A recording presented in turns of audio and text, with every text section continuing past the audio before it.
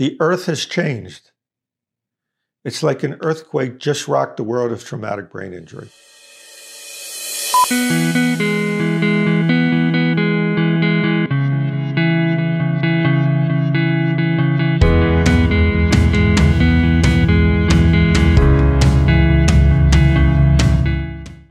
A new report issued by the prestigious National Academy of Sciences is calling for a new system of classifying traumatic brain injury.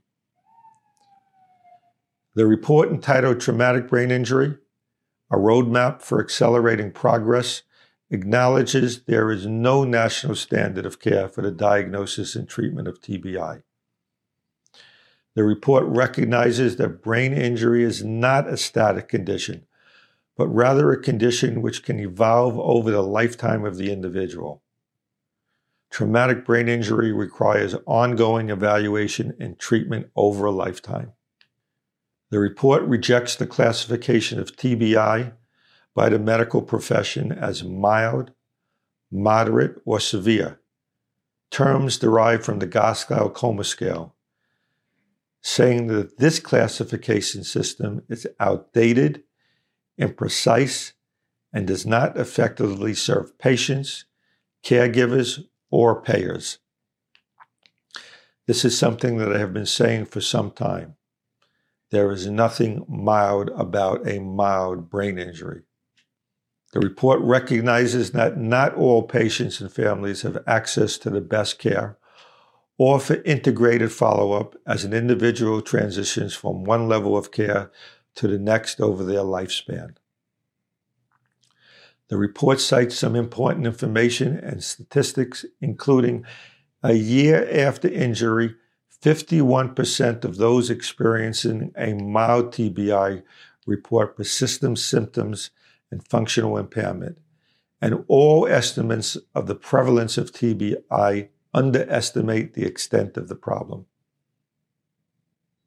In rejecting the myth that a brain injury has a clear endpoint with good recovery, the committee stated, quote, "Conceiving TBI as an acute event with a clear endpoint also belies the burden it places on families, communities, and workplaces, and its substantial financial and social costs," end of quote.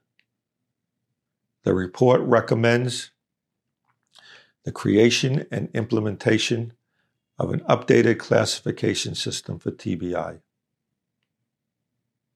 Integrated acute and long-term person and family-oriented centered management of TBI. Reduction of unwanted variability in clinical care to ensure high-quality care for all. Enhanced awareness and identification of TBI by public health providers and the public. The establishment and reinforcement of local and regional integrated care delivery systems for TBI. Integrating TBI systems and care into healthcare teaching programs. The improvement of the quality and range of TBI studies. And finally, the creation and promulgation of a national framework and implementation plan for the improvement of traumatic brain injury care. Wow.